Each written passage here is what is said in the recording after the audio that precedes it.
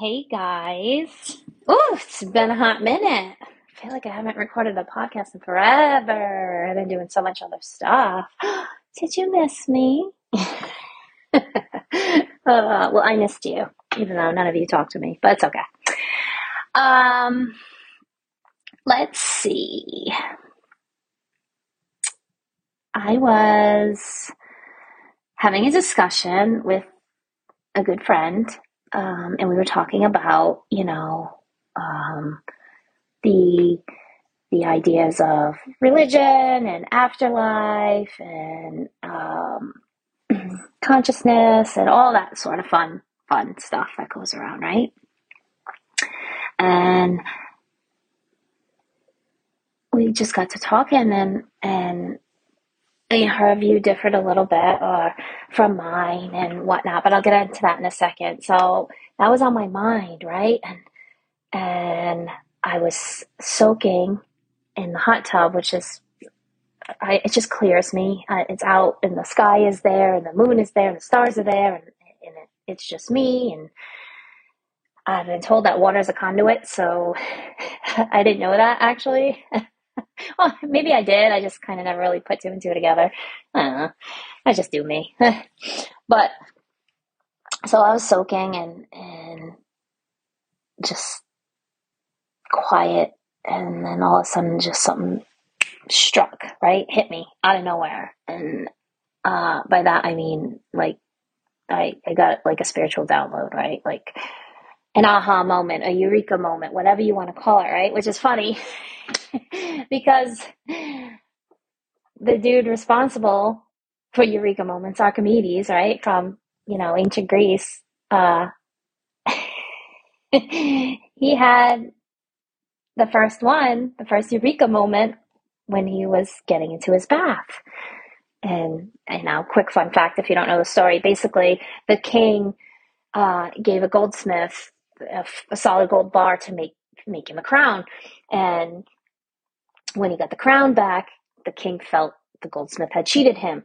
And he wanted Archimedes, who was a mathematician at the time, to come up with a way to tell the king if the guy cheated him. And, he was racking his brain how he's going to do it. And when he was getting into his bath, he noticed that when he got in, the water displaced. And, and that was how he came up with the eureka moment to solve the king's problem. And if you want to know the end result, yes, the goldsmith cheated the king and probably paid with his life for it. But that's how the eureka moment came about. So I had one too, in the same fashion, which is kind of funny. Anyway, so I was hanging out with this friend, and we were talking and discussing all, about the afterlife. And I'm of the belief that the afterlife is a way for the evil in this world, the devils, the demons, whatever you want to call them, to actually make humanity keep on repeating their same karmic cycles. I believe Earth itself is where you're supposed to prove, your lessons learned. You're not supposed to, uh, you know, just kind of hope and pray, and then at the end of your physical life, you get a yes or a no, right? I just don't. That's my personal beliefs, and you can disagree. That's your right. I don't knock anybody, but that's what I think. I think it's a consciousness. I think it's a state of consciousness. So here's my thing. So she was talking, and she's very spiritual like me. She's not boxed into a religion at all, but she believes in the afterlife. And so we got to discussing it, and these are the type of people that I like, because they're discussions. We didn't sit there and freaking put each other down. We didn't get in a fist fight. We just sat and we had a discussion. We had two differing point of views, and we left with the same differing point of views, and we still love each other. See how that works? It's easy. But she said, well, I believe in, I think she said, her grandmother or something was visited by a past family member, a spirit, a ghost. So she said, so I feel there's an afterlife because of that. And I was like, that got my little, aqua brain going. And I was just like, that's a really interesting point. I'm going to have to like think on this more, like, because why are there ghosts? Why do we have this phenomenon? Like, like, of course, you know me. If you listen to if you listen to me before, I'm interested, right?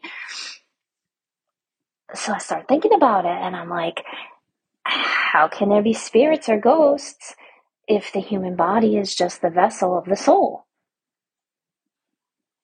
So I was soaking, and I was thinking about it, and that's when this thought, download theory, whatever the frick you want to call it, I don't give a shit,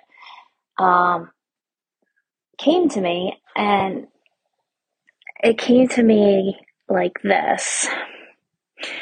Okay. Is there an afterlife? Technically, no.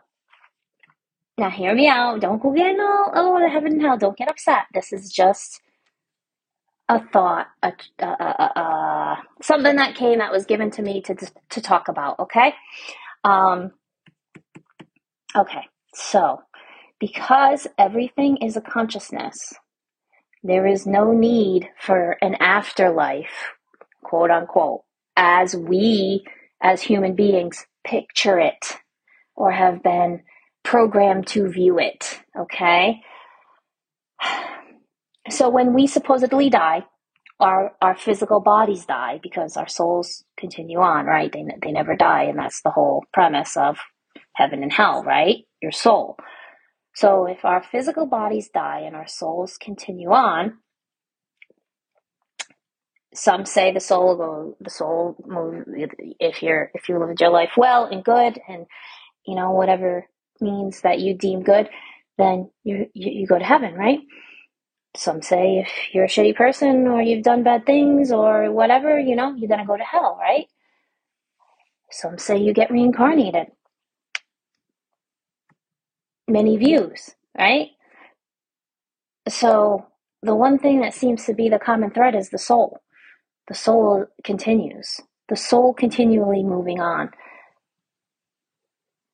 Then how come we have those ghostly encounters and spiritual visits from our ancestors past, right?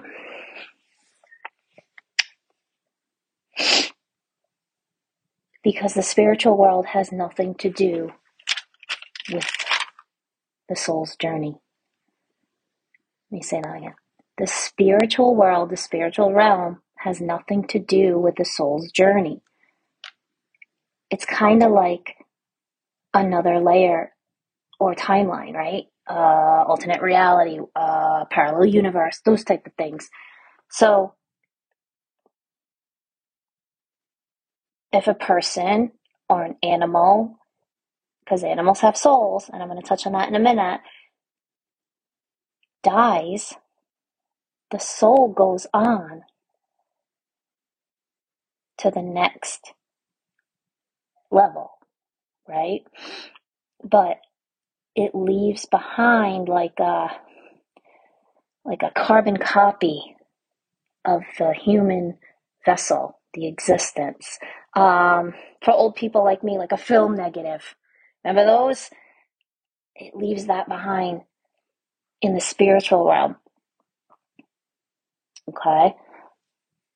That's why when spirits or ghosts, when they present to living humans, they're wearing the same outfit all the time, right? Because it's a copy image of the human who once was. It's not the soul of the human. It's not the spirit of the human. It's simply a projection of the human that once was. And when an encounter like this happens, because the consciousness is all timelines, right? Consciousness is everything. Then the part of the soul that travels to the copy version of its past self and it communicates with us in this timeline. That's why the spirit version of your deceased loved one that visits you has the memories, has the knowledge of what once was, or what you need to know from it, or whatever, right? So a soul passes from the body into the consciousness of creation itself, right? There would be a sense of immediate knowing, right? Once that shift occurs, there would be a sense in that soul, because it's no longer in the vessel, okay? It's out. There'll be a sense of that soul that it has an immediate knowing that it is part of the Creator, God, Source, whatever you call it. Therefore, there would be no reason for a knowing soul to stay on earth as a ghost, right? They always say unfinished business. If you transcend, if your soul, there's no unfinished business, because once you pass that threshold, you have the knowing that you're part of the divine, you're part of the Creator. So what unfinished business does this earthly realm hold for a soul? It doesn't. That doesn't make any sense. I think it's a Hollywood trick, to be quite honest. But because the soul is consciousness, because we're part of the divine, the soul would still exhibit the unconditional love for those of its soul tribe that are still here on earth living. So it would have a means with this negative or carbon copy spirit realm version of its former self. It would have a means to give advice and love and look over their soul tribe, the family, whatever. That's why the shell of the former, person represents itself as a ghost and spirit to us. Even though there is technically no afterlife, because the soul continues to go on and on and on as a form of consciousness. And the same thing, so with the animals, same thing. If everything is put on earth in a reincarnated state, or, what have you, then animals have souls. And some will say, well, that's why you shouldn't eat something, because it has a soul. But it also is not on us to decide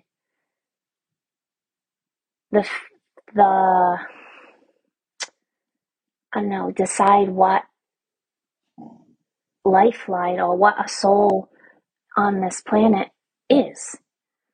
So to say eating an animal is wrong because it has a soul, well, perhaps that animal lived a past life and was a bad human, or not a bad human, but like for some reason they got reincarnated as a pig, and if the pig is slaughtered, it is part of the divine karmic reason that soul was incarnated as a pig. The pig itself dies, the body dies, but the soul of the pig continues to move on just as much as the soul of a human continues to move on. A soul is not an entity like we think of it on earth. It's not something you can touch. It's not a physical thing. It's a state of consciousness. So trying to condense somebody that, says they're spiritual, and then you find out they eat meat and you call them an asshole, I don't know, I have to kind of disagree with you there, because everything was put on this planet for a reason. It's not on us to decide, what others need to do with their choices. It's just not. But anyway, I'm not going to get into all that, but that's the whole thing is yeah, they make you feel like, oh, you're killing animals just to eat them when we don't have to do that. No, you don't have to. You can eat plants. Do plants not have a soul? How do you know? I think there's a soul in trees. We cut them down for our houses, you know? This is all different things. But the vessel that carries the soul is not the main intent, is the bottom line.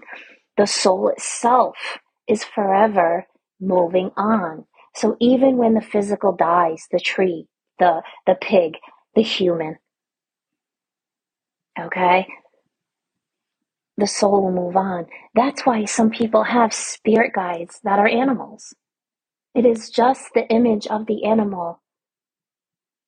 The soul is on to its next process, its next level, its next steps. But because the animal loves you so much, you're one of its soul tribe, it can come back in the essence from this into its little negative, right? Its little carbon copy self and bring you messages from the other side, the divine, the messages that are not from, you know, I don't think they're from anybody but, the creator himself, sent to you in a form that you will understand. I don't know. So that's what came to me. I thought it was super interesting. I wanted to get it recorded. I won't skip so long, but I've been doing, like I said, I've been doing so much. But anyway, that's it for today, guys. I'll talk to you later. Bye.